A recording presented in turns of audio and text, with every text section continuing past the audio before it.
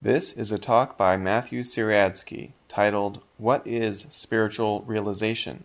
Recorded June 19th, 2011 at the Center for Sacred Sciences in Eugene, Oregon. So the topic for today's talk is, what is spiritual realization?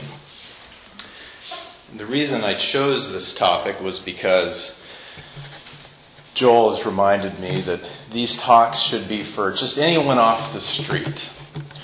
But at the same time, they're also for our body of spiritual practitioners. And so this topic is one that is both what gets people interested in mystical spirituality, but it's also one that you will never actually understand until you wake up. And so, for all of us, it's a very important topic.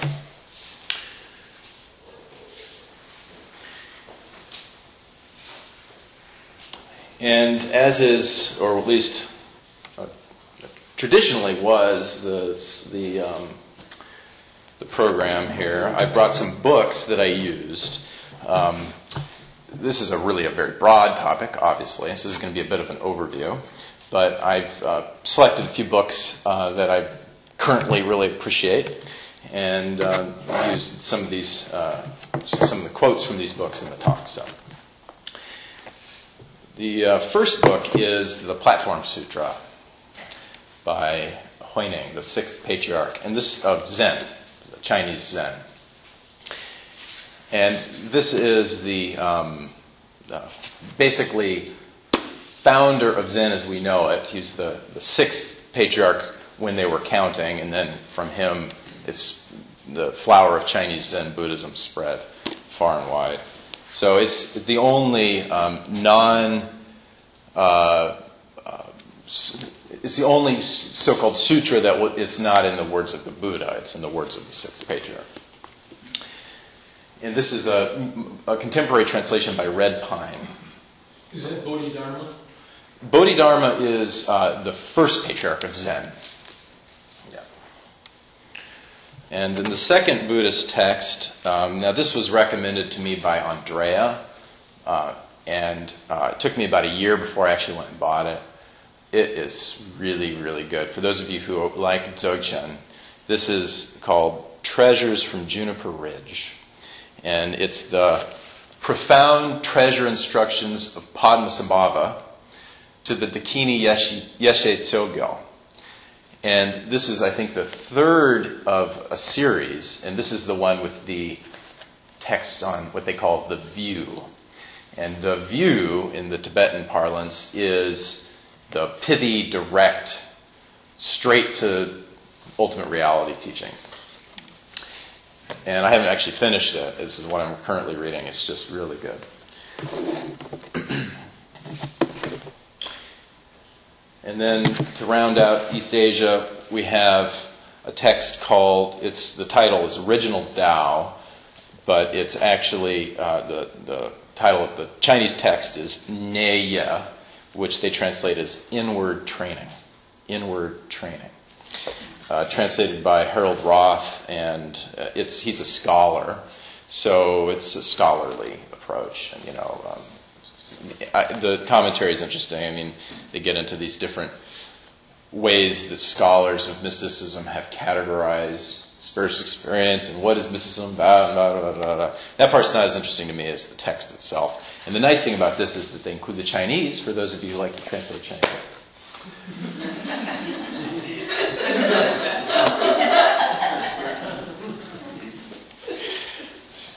And actually, let's get this one. I've used this one before. I brought this one up before, but I'm just going to plug it again. The Sufi Path of Love, the spiritual teachings of Rumi. Really a great resource. Huge amount of stuff in here. I mean, it's a big one. It's almost all Rumi. Mostly commentary, a little bit of text, mostly text, a little bit of commentary. So this book is great. Is that Rumi's poetry, or is there other writing by Rumi other than poetry in there? I think most of I'm not an expert on this, but I think most of what we have from Rumi is in verse form. Is that right, Abdullah? I'm not really sure. But this, the writing in Arabic, in this one, it says Al-Wadud. See the Arabic script there? What does it say? Al-Wadud, which means the beloved. The beloved.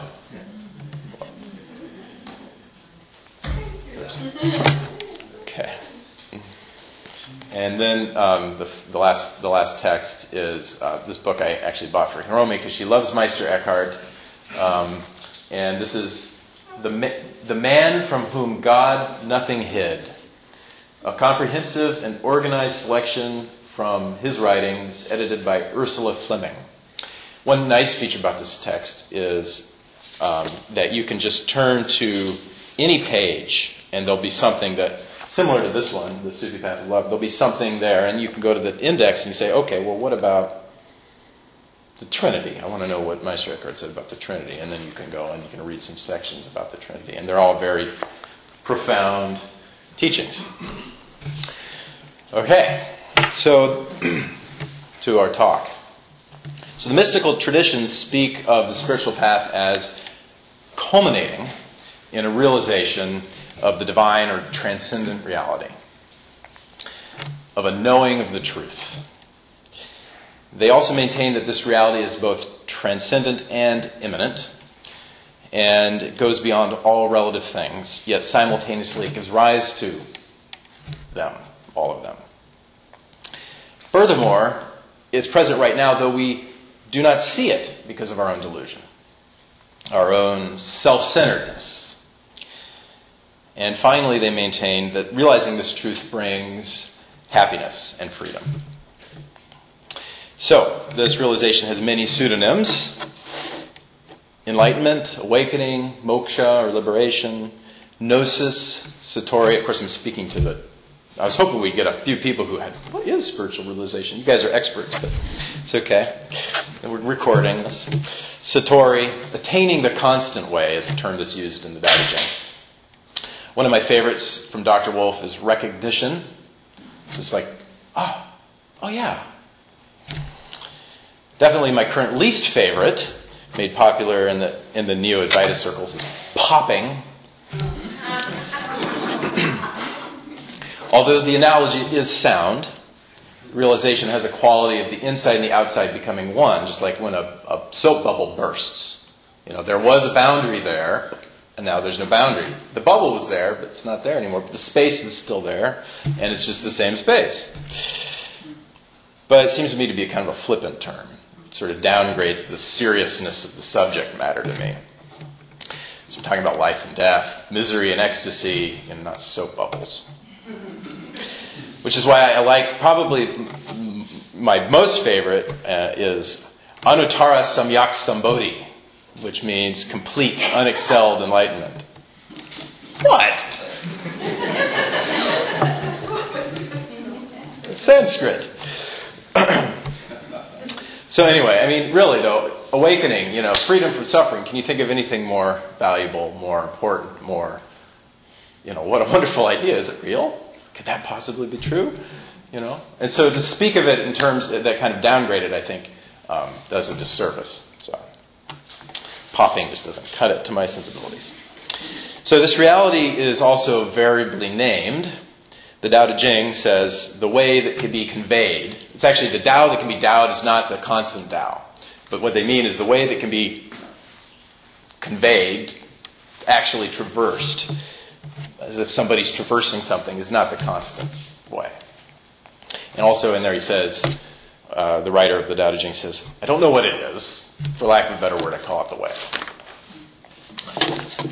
And then there's lots of terms throughout the world religions. Heaven, nirvana, Buddha nature, God, Brahman, Allah, Ein Sof, Rigpa, consciousness itself is what we tend to use here at the center. But the name is not really important. But the movement to understand it is. So the movement, what is this? What is spiritual realization?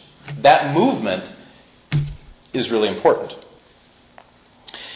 The goal of spirituality is called realization because it's the property of awareness to know its objects. Our desire to understand is the essence of the spiritual quest, actually, as is our longing for love. Those are actually the same movement. It's the same longing. You could call it the longing to include. So when awareness turns upon itself in the quest to know itself, to return home to itself, that's the ultimate purpose of the power of knowing. The power of knowledge. And you could say that this is the way of integration, of fulfilling the longing for total inclusion. So I'll give you an enlightenment shortcut. You ready? Yeah.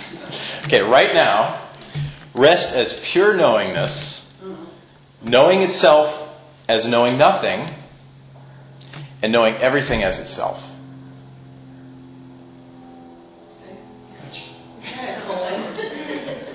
A little bit. Right now, rest as pure knowingness, knowing itself as knowing nothing, and knowing everything as itself.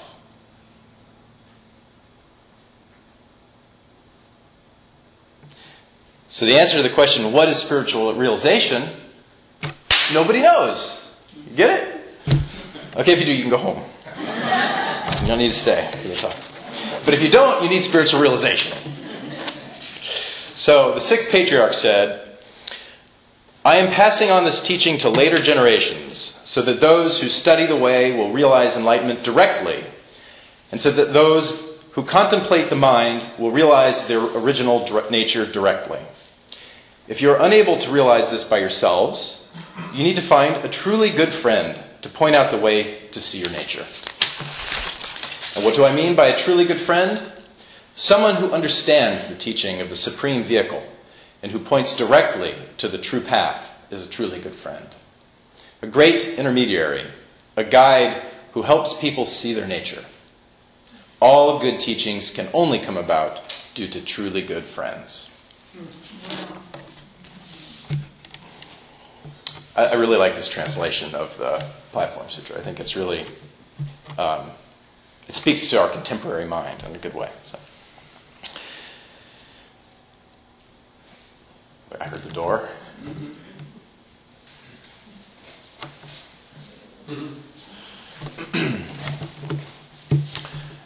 You only missed a little bit of nothing.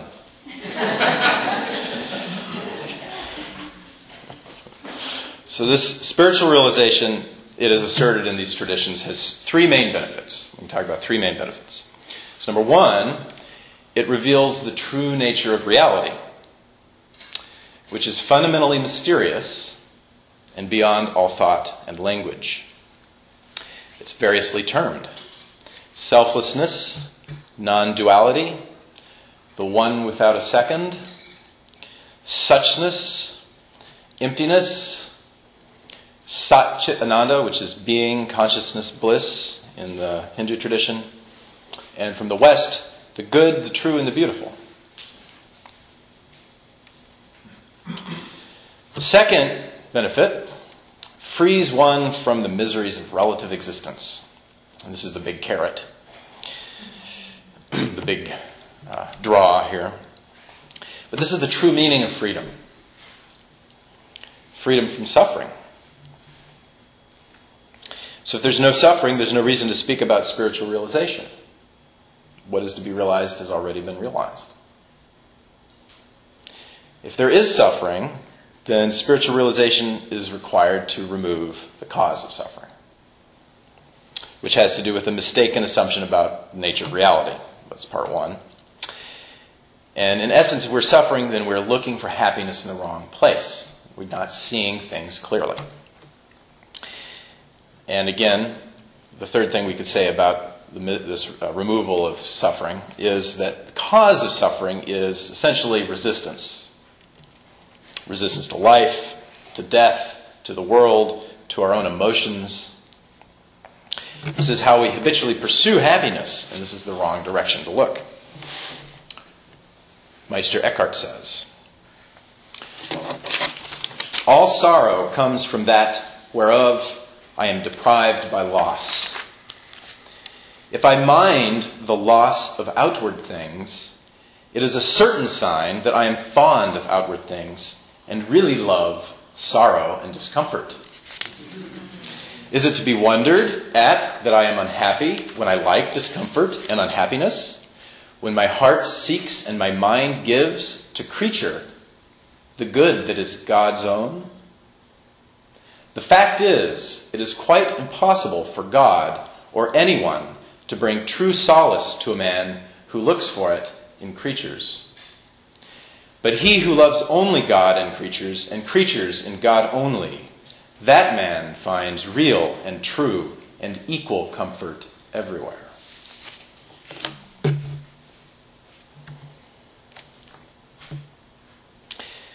And the third thing that spiritual realization is touted as one of its benefits, it transcends death. Death being a big contributor to the experience of suffering, it's also a big clue to the end of the spiritual path. For in order to see reality as it is, we must see past the delusion of our own separate existence. We must die to ourselves. Rumi says, no one will find his way to the court of magnificence until he is annihilated. So clearly spiritual realization is touted as a pretty big deal.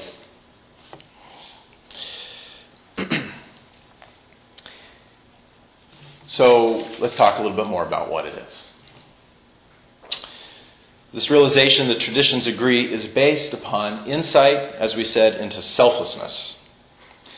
Insight means a direct, non-conceptual knowledge. One could say it's experiential, but insight actually transcends experience as we normally conceive of it, because experience, as we conceive of it, requires an experiencer, experience, and experienced. Subject, the situation, and the object. And what we're saying is that those three are not separate. And so in order to see that they're not separate, we need to examine, at least if we're going to be trying to figure this out, trying to follow this path, the sensible thing, what I recommend, is to examine these different fields.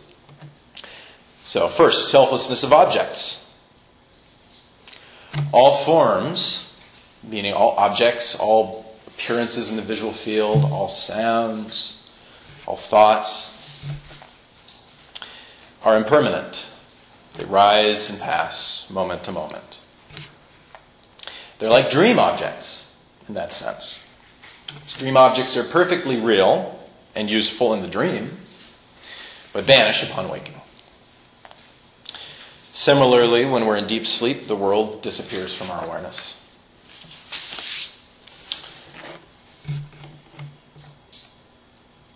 Physical objects and awareness in and of themselves intrinsically possess neither benefit nor harm. It's the subtle internal objects of thoughts and emotions about them that perpetuate fear or desire. So, you can see an object, then you value the object. That object is beautiful. And then there's emotion. Want to possess, love, hold on to that object. And then there's desire. Similarly, if it's an object that's scary, speaking in front of people, I don't like doing that. It's scary. And then that thought comes up, it's reified, experience of fear. Now, we'll get to this, but it's possible to experience both of these nakedly.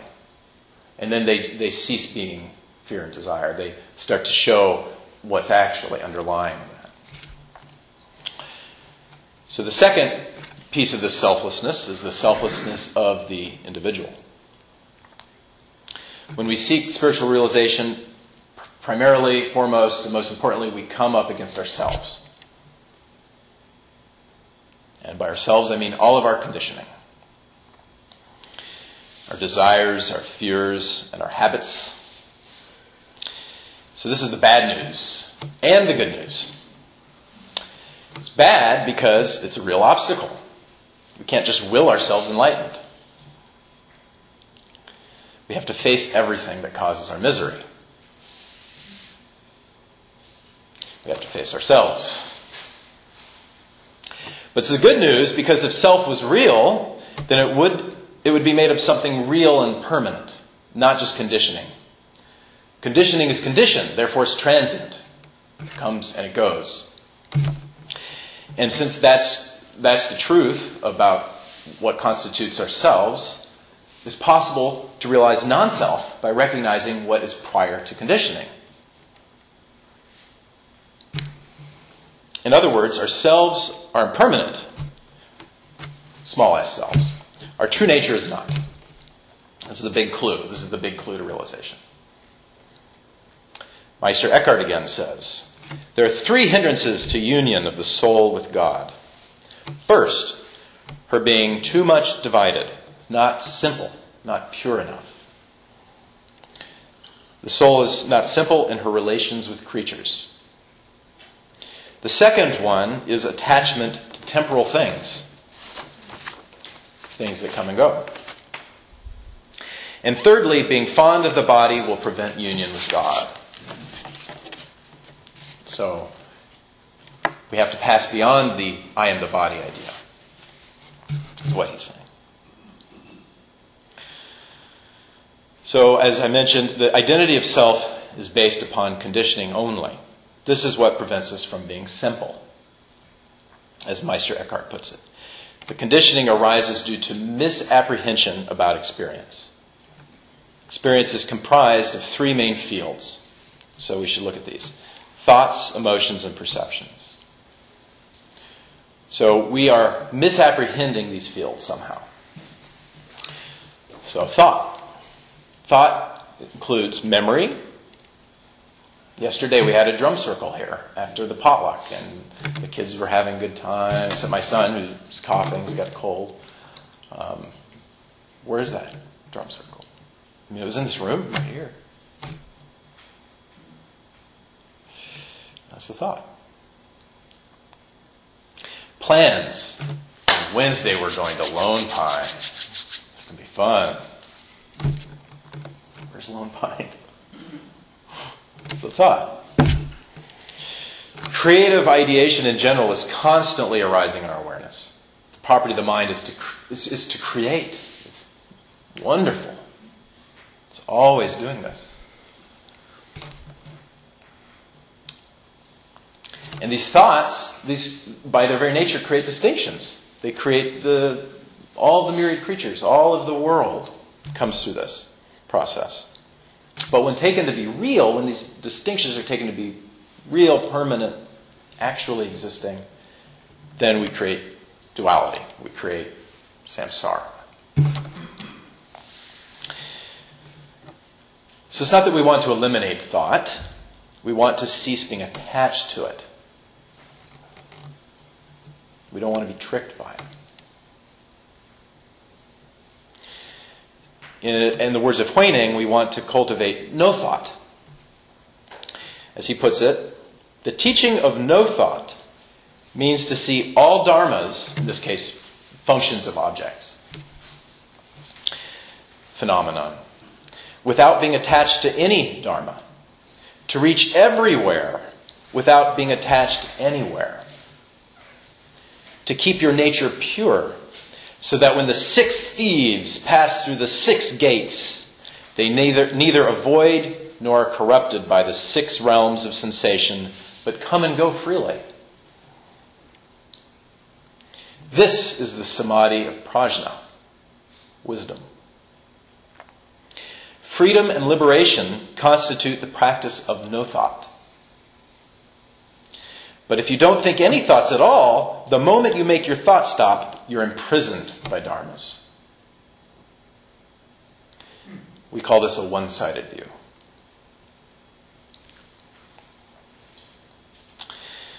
The second aspect of our experience that we need to see our misapprehension, we need to see our creation of self, is the field of emotion. Emotions are, essentially, bodily sensations that have become mixed with thoughts of difference to create the experience of pain and pleasure. And all of the varieties of that. So attachment to emotions and thoughts about them create the afflicted states, the negative emotions. Lust, hatred, ignorance, passions, things that drive people to do selfish actions. In the inward training, the Nye, it says, if you are able to cast off sorrow, happiness, joy, anger, desire, and profit-seeking, your mind will just revert to equanimity.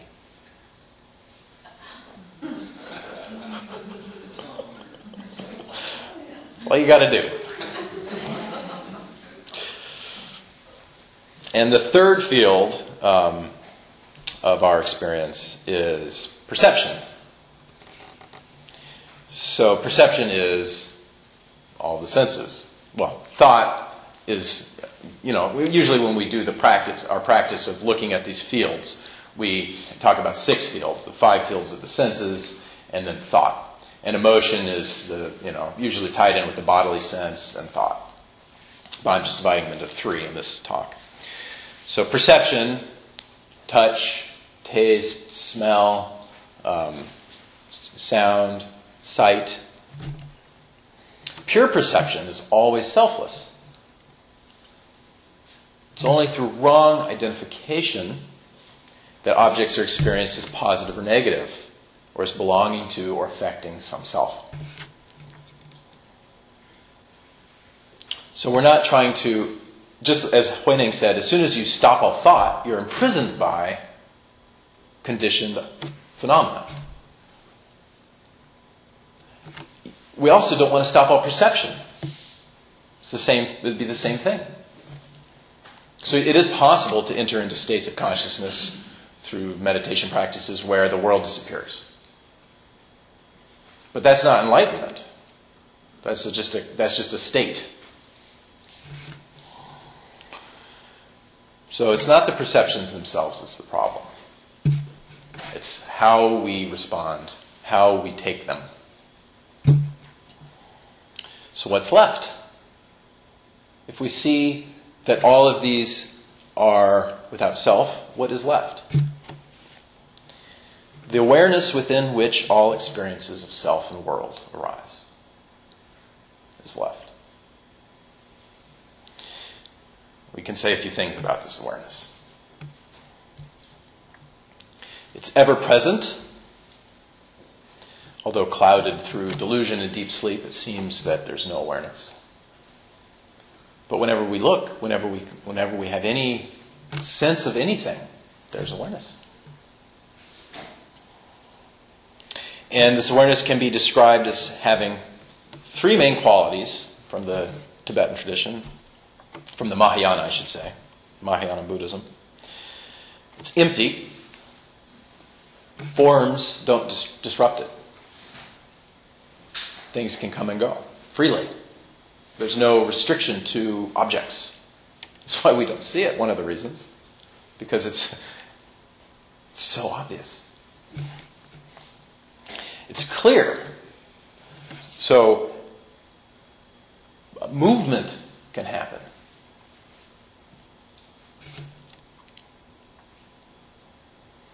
And it's aware. It knows. It is knowing. It is knowingness. So knowingness is a property of pure consciousness that has been with us all along. And it's often, like I mentioned before, in Hinduism, it's paired with being and bliss. And in the Dzogchen tradition, often it's translated as cognizance, but it's knowingness, clarity, and energy. So the bliss and the energy, in my experience, bliss and energy are the same. It's the quality of the manifestingness, the ability of manifestation. It's not just emptiness. All this arises. And all of that energy is just this bliss of becoming. So these are actually descriptions of experiences, or rather the substratum of all experience. So these are pointers. These are pointers. So first we say, well, it's not this, it's not that. Then we say, but it's like this, it's like this. So these are descriptions that refer to the rawness of reality, the suchness. So to know oneself as knowingness, and to know that as nothing, and therefore everything, is to know the essence of being and the great bliss. Padmasambhava says, while practicing free from unknowing, your own consciousness is clear, pure, and awake. When practicing, you have the experience that your innate, self-existing wakefulness is neither spoiled by a conceptual attitude, nor by clinging to bliss, clarity, or non-thought. As that itself is the Buddha mind, you have recognized your own nature.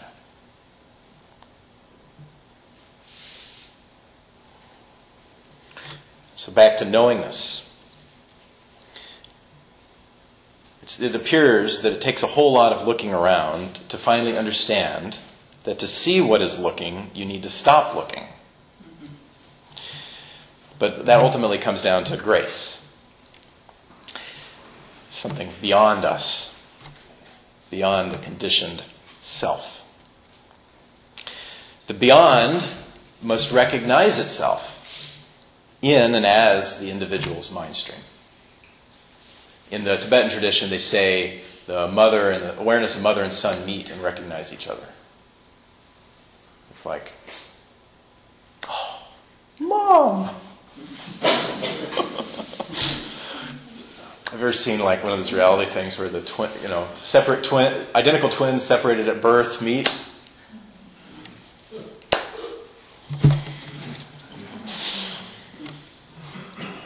This is the meaning of turning the light inward. And as it says in the Shinshin Ming, the faith mind inscription and old Zen text, I didn't bring a copy, I actually have a translation that I did myself. Many words and many thoughts revolve unresponsively. Sever words and sever thoughts, and you are nowhere obstructed. Return to the origin and achieve the meaning. Follow reflections and lose the purpose. You must instantaneously invert the illumination, definitively surpassing the emptiness before you. Meister Eckhart says this about grace. There is another light, the light of grace, compared to which this natural light illumines a mere pinpoint of the earth, nay, rather a mere pinpoint compared with the whole heavens, which are incredibly more vast than all the earth. God's presence in the soul by grace is instinct with more light than any intellect can give. The light of intellect is but a drop in the ocean of this light, nay, less 1,000-fold. Hence to the soul who is in God's grace, all things, and whatever her mind can grasp, will appear small and mean.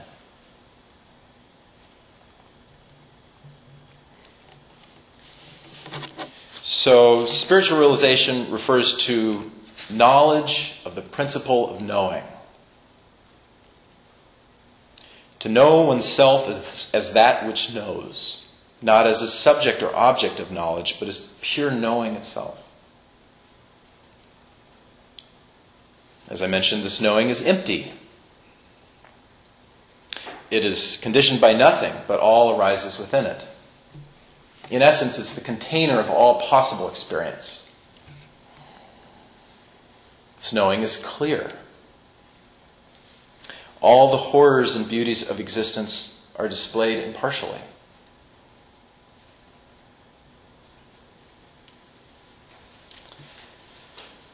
So, a bit about that. Horror arises from harmful, negative conditioning, as well as unknown causes. I mean, we can't necessarily name all the causes for things. But In the light of unity, it's seen as painfully sublime. It's difficult to explain this, the heart of awakening, but who suffers? To know deeply that no one suffers is to know the greatest bliss. This knowing is constant. All beings possess it equally, and since it is unconditioned, it cannot be compared to anything. Time and space arise within this awareness. Being and non-being arise within this awareness. Enlightenment and delusion arise within this awareness.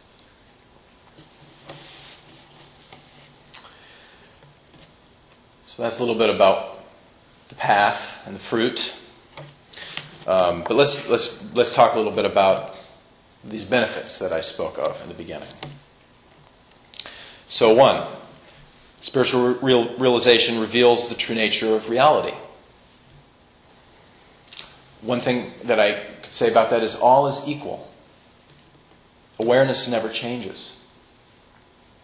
But it's the foundation for all apparent change. Second benefit, frees one from the miseries of relative existence. As all change in the object seemingly outside of one is illusory, dreamlike display, they're incapable of harming us. As one's sense of a separate self is equally a dream, there is nobody to experience suffering. Upon looking, all suffering mind states vanish into space-like awareness. Therefore, all is a display of the great bliss of union with God, the grace that Meister Eckhart explained. And the third benefit, it transcends death. The Sufis famously say, die before death.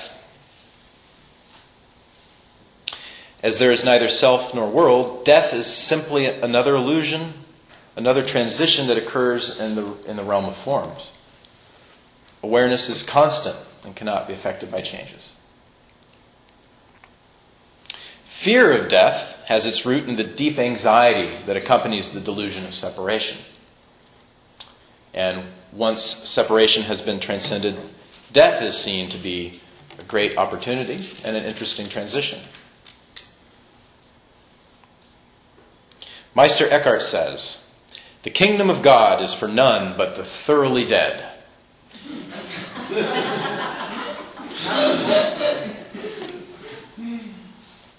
And he quotes St. Gregory, that man is dead who is dead to the world.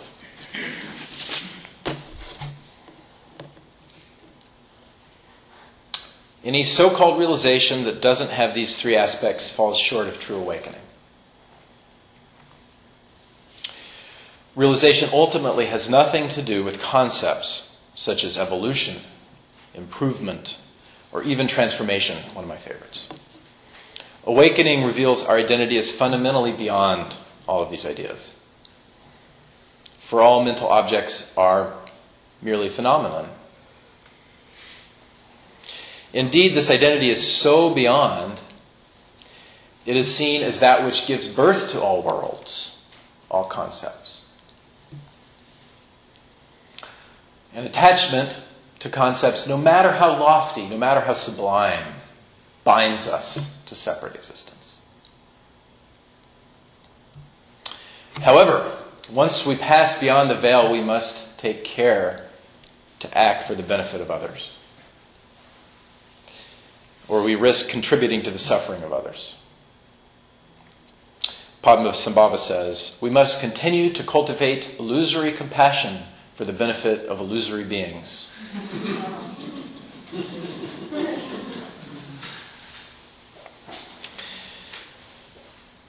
So, what separates ordinary people from those who have awoken to spiritual realization?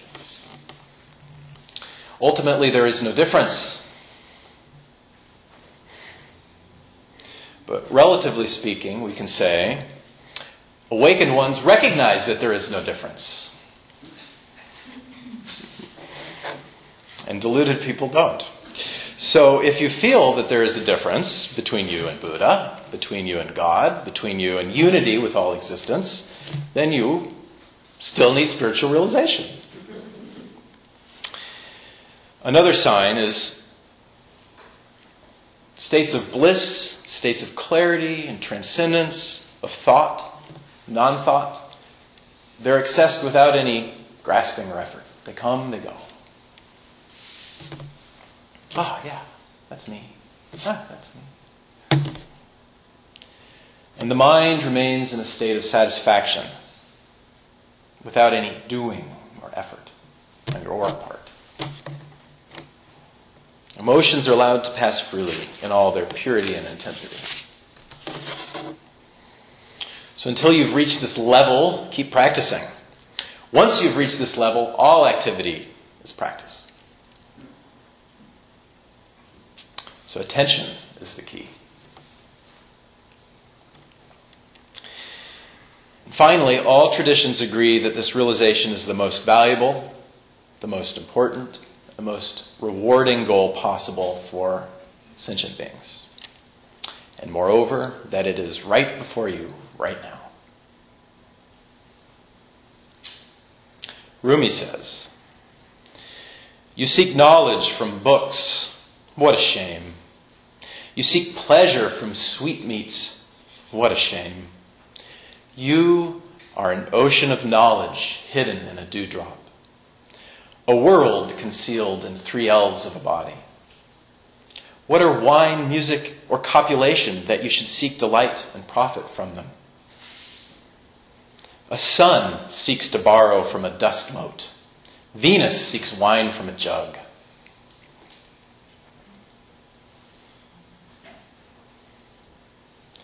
And the 6th patriarch, Huineng, says, "False views make up the world. True views are the world beyond. When true and false are both dismissed, your Buddha nature will be manifest." This is simply the straightforward teaching, also known as the Great Vehicle. Delusion lasts countless eons. Awareness takes but an instant. That's my talk.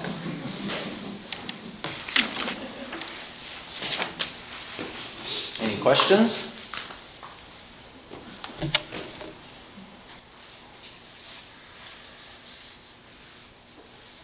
We cleared it all up? Good job.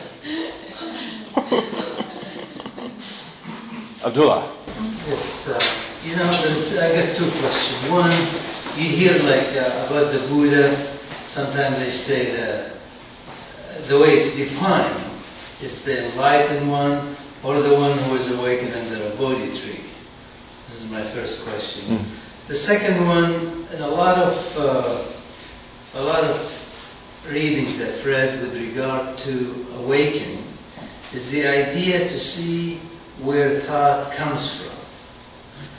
And I've read actually where they say they see the thought coagulate before even it comes up. So the idea is seeing where this comes from is somehow as an important step. Okay, first question. So, my understanding, I'm not a Sanskrit scholar, but my understanding is that Buddha means awakened one. What is the first question? What was the term Buddha? Did it mean under the Bodhi? He woke up under the Bodhi tree, or I don't know if the term Bodhi tree came after Buddha or before Buddha. I'm sure it's possibly lost in the prehistory, but I think it means awakened one. At least that's what Buddhists believe, to my knowledge. Second question, watching thought germinate is a wonderful practice. It's actually a very advanced practice because it requires quite a degree of attention, ability to hold attention and watch the thought field and see thought arise. But it's not identical with awakening. So what awakening is to see that the space within which thought arises, the thought, and all objects that you ever experience are all equally arising from what you are. So it has to do with the principle of identity. And then, when you recognize your identity as being inherently both beyond and within all phenomena, you can no longer be conditioned by phenomena. The thought can no longer actually deceive you into thinking that, there's nothing there to be conditioned anymore with awakened awareness. So the thought can arise, or maybe you don't notice the thought arise. It doesn't matter, because you know what it is. Does that make sense? Do you need to be able to observe this process happening in order to be awakened? The method he was speaking about? Probably if there's a true awakening, your attention will become more subtle. But you don't have to do that type of method necessarily. People have woken up doing all sorts of different kinds of practices. But if you have an authentic awakening, most likely you occasionally will notice thoughts bubbling. It is really a good idea, though, to try to train attention. I mean, that's what most mystics did practices. I mean, 99.9% of them probably did, these practices that were handed down in order to start to be able to see the conditioning and start to disengage identity from it. And that includes these more subtle types of conditioning with thoughts. So it's a good idea, I think. Hiromi? Can you explain again about the no thoughts are actually, it was confused. Should I read the quote again? Yeah, because Hui Neng? now I Yeah. understand the question. Yeah, it is a little confusing. So you have to remember, these traditions are in different languages. And so, in Chinese, I don't know the word for thought, but no is like mu. So he's saying what you need is, he's using this kind of hyphenated term, no thought, mu thought, whatever thought is. And so that's a term for what I'm trying to describe here, where thoughts are allowed, but they're not conditioning us. We're not identifying with them. But let me read what he says, because I like this quote.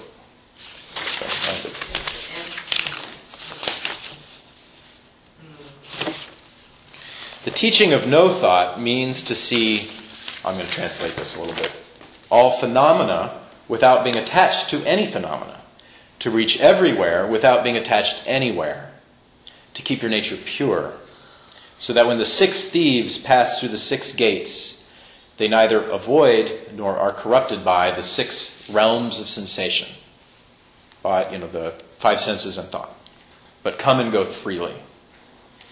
This is the samadhi of prajna, of wisdom. Freedom and liberation constitute the practice of no thought. But if you don't think any thoughts at all, the moment you make your thought stop, you're imprisoned by phenomena. Okay, that is the part that I'm a little confused about. Yeah. Because it says, try not to have thoughts and be free with all your He doesn't say don't have thoughts, though. He says to see all phenomena, that includes thoughts, without being attached to any phenomena, to reach everywhere, to be able to perceive everything without being attached anywhere. Our problem is, it's like, okay, yeah, so I'm impartial to, I don't know, Mexico. I don't know, it's okay, it's nice, I don't mind. But Eugene, that's where I live. I like Eugene. Or, I hate it here. The weather's so crummy. I can't wait till I can go to Mexico. We're imprisoned by our attachments to what we're perceiving. So what he's saying is we want to allow our perception to fill everything, but to be equal, To not be grasping here and pushing away there.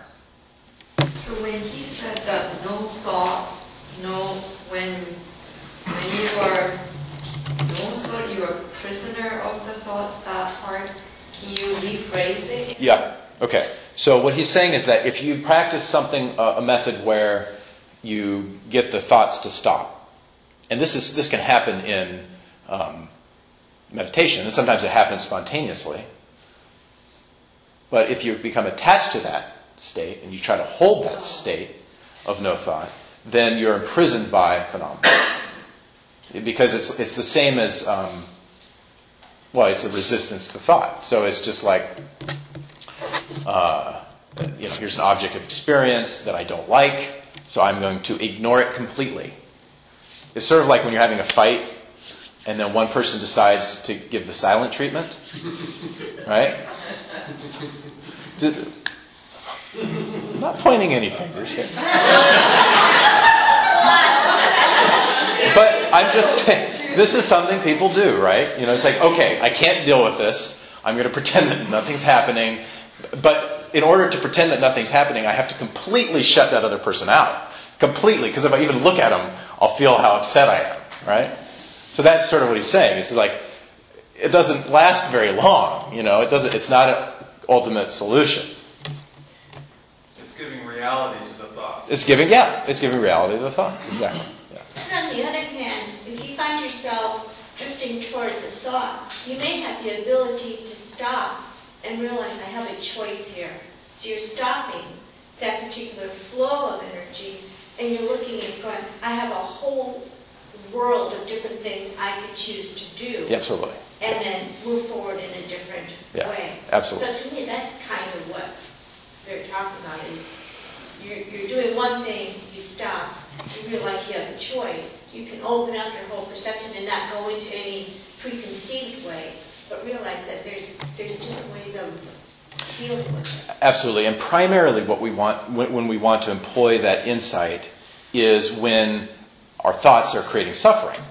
Correct. So if we're going down a train of thought and we're starting to feel bad, that's when hopefully you've been meditating and you can go, that's not useful. How can I, why take that to be real? And then, and so ultimately what we're looking for is to be able to have that ability to,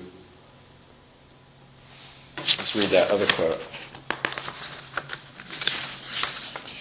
If you are able to cast off sorrow, happiness, joy, anger, desire, and profit-seeking, your mind will just revert to equanimity. So that's kind of like the 7 deadly sins or something. Yeah. Well, the interesting thing about this book is that this book actually predates the Tao Te Ching. This is a really old text. So that also means it predates Buddhism's introduction to China, which happened around the 1st century. And a lot of the Tao Te Ching was like 400 years before that. This is like 500 years before the Common Era. And so it's old. And so, they have their own way of talking about it. But it's the same teaching. It's the same. It's the same, as what Meister Eckhart said. He says, that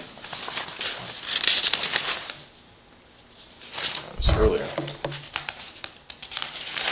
He says, what prevents union with God? He says, the 3 hindrances of the soul, being too much divided, not simple, not pure in relations with creatures. What he means by that? He means by afflicted, these emotions, these afflicted relationships, and attachment to temporal things. Again, so that's lust or desire or profit-seeking.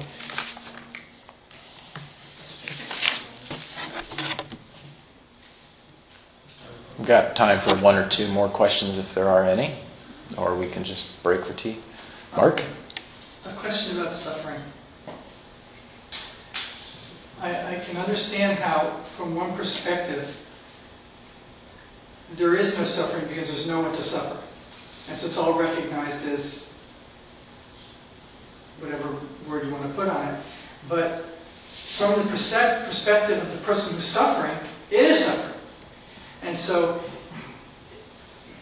I guess, and this is sort of like my one question at this point, still hanging or waiting for some kind of resolution, is if the natural outflow is compassion and to alleviate the suffering of others, somehow, I mean, and you had a line that was sort of, kind of a funny line that, you have to, I don't remember what it was. Cultivate illusory compassion Right, to benefit the illusory beings. Right. So, that might cover it, but it seems like that there's a lot of emphasis put on, alleviating the suffering of others, while at the same time, but it's not real suffering. But not only does it feel pretty real, I mean, to the person who's suffering, but it also looks it looks like suffering from the outside, especially if it's serious suffering. I know even awakened people, your heart goes out. It's like, oh, that's awful. There's something awful about that. So I guess my question is sort of like how that sort of works out. That something that can be recognized as, oh, that's so awful, and at the same time it's like, but it's not really. I'm going to quote Joel. This is from the last Lone Pine Retreat. Maybe he'll make an homage to it this time. But he said, "Suffering is bad." So probably one of the only dualistic statements I've heard him make. But it's in the sense that, yes, you're right. The heart goes out to suffering. But the thing is, what is suffering? And that's what we're trying to point out here. The suffering is not arising because of the conditions. Suffering is arising because of the wrong identification, because of delusion. Ultimately, that's the cause. The conditions for suffering, yes, I mean, it's much more likely that there's going to be a lot of suffering people if there's some horrible natural disaster or whatever. Or if the person has a disease. These are conditions that give rise to providing fertile soil for the causes of suffering to then trigger the suffering experience. But the suffering itself is not in the conditions. And, look at your own experience, and see if you can take an experience, let's say, maybe, you're in an argument with your wife, and it used to be that it's just horrible suffering, oh my God, it's like, I love this person so much, but we can't even talk, it's just horrible. And then, I'm sure. Maybe it's because this has never happened. She thinks it's kind of and then if you can really apply mindfulness and totally step out of the situation and see just the pureness behind and giving rise to all this, and the love and the and just so if you can take it in your own experience in simpler ways, and again, this is something I heard Joel say. And I don't know for sure. I haven't been to Auschwitz during the, I haven't had those kinds of, he at least was in war, but I haven't been through these horrendous experiences. So I can't say for certain in that way, in this sort of relativistic speaking way, that that's what I would experience. But I have the faith that that's what I would experience. So that's actually a more certain, ultimate certainty. But you have to find it out for yourself. And again, this is one of those questions where it's like, what is spiritual realization? Well, you can talk about it all you want, but until you actually really get it, there will still be questions. There will be still doubt. And that's actually good that you're aware of your doubt, because the doubt is showing you where is the resistance. So if you follow that doubt, pay attention to that doubt. Pay attention to the doubt and to the bliss states. Both. You want really to pay attention to both.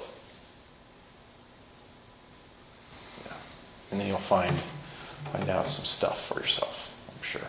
This is off the track a little bit, but in my mind, if you're praying or meditating, usually it's like going out into the world, and it's not necessarily for yourself. It seems kind of selfish.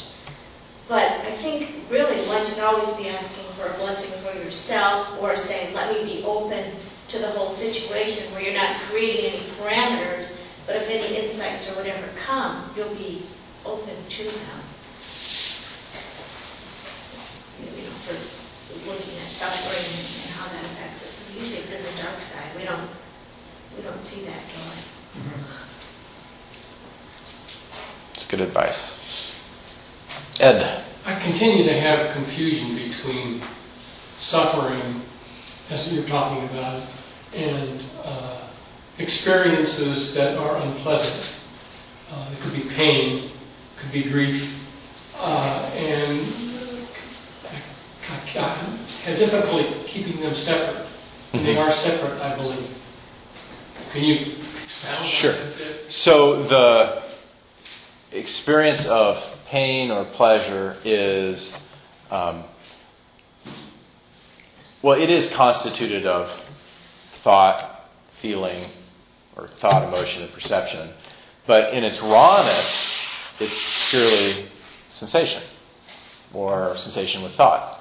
Even a strong emotional experience can be experienced just as sensation. Then we overlay it due to clinging, due to grasping, pushing away. And that give it some kind of meaning. Is that what you mean? What do I mean? We interpret it. Yeah, we give it meaning. We take it to be something, an experience that's affecting the self. And then, maybe we have fear and worry about what might happen. Oh my gosh, this hurts. What if I lose my hand?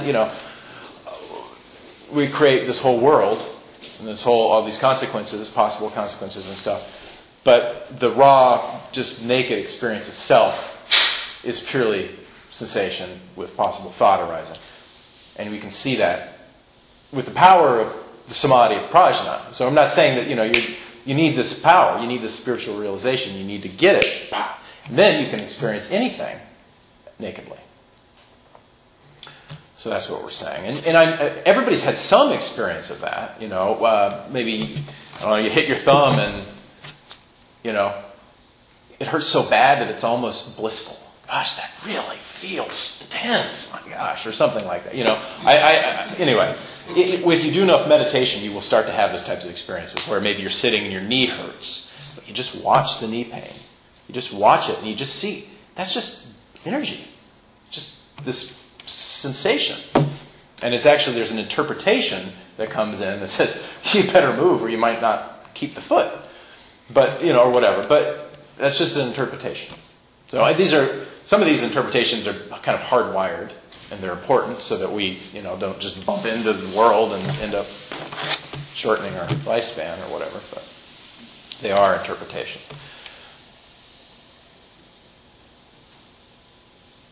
Does that make sense? Does that answer your question a little So bit? you're not denying your feelings. No, absolutely not.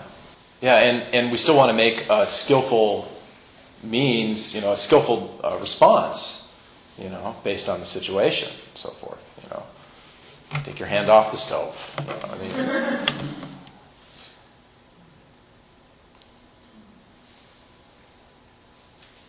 Okay. It's about 12:30, so I think that's a good time. Wait for Hiromi. Okay. No final questions? Okay. So we meet again. Peace to you all.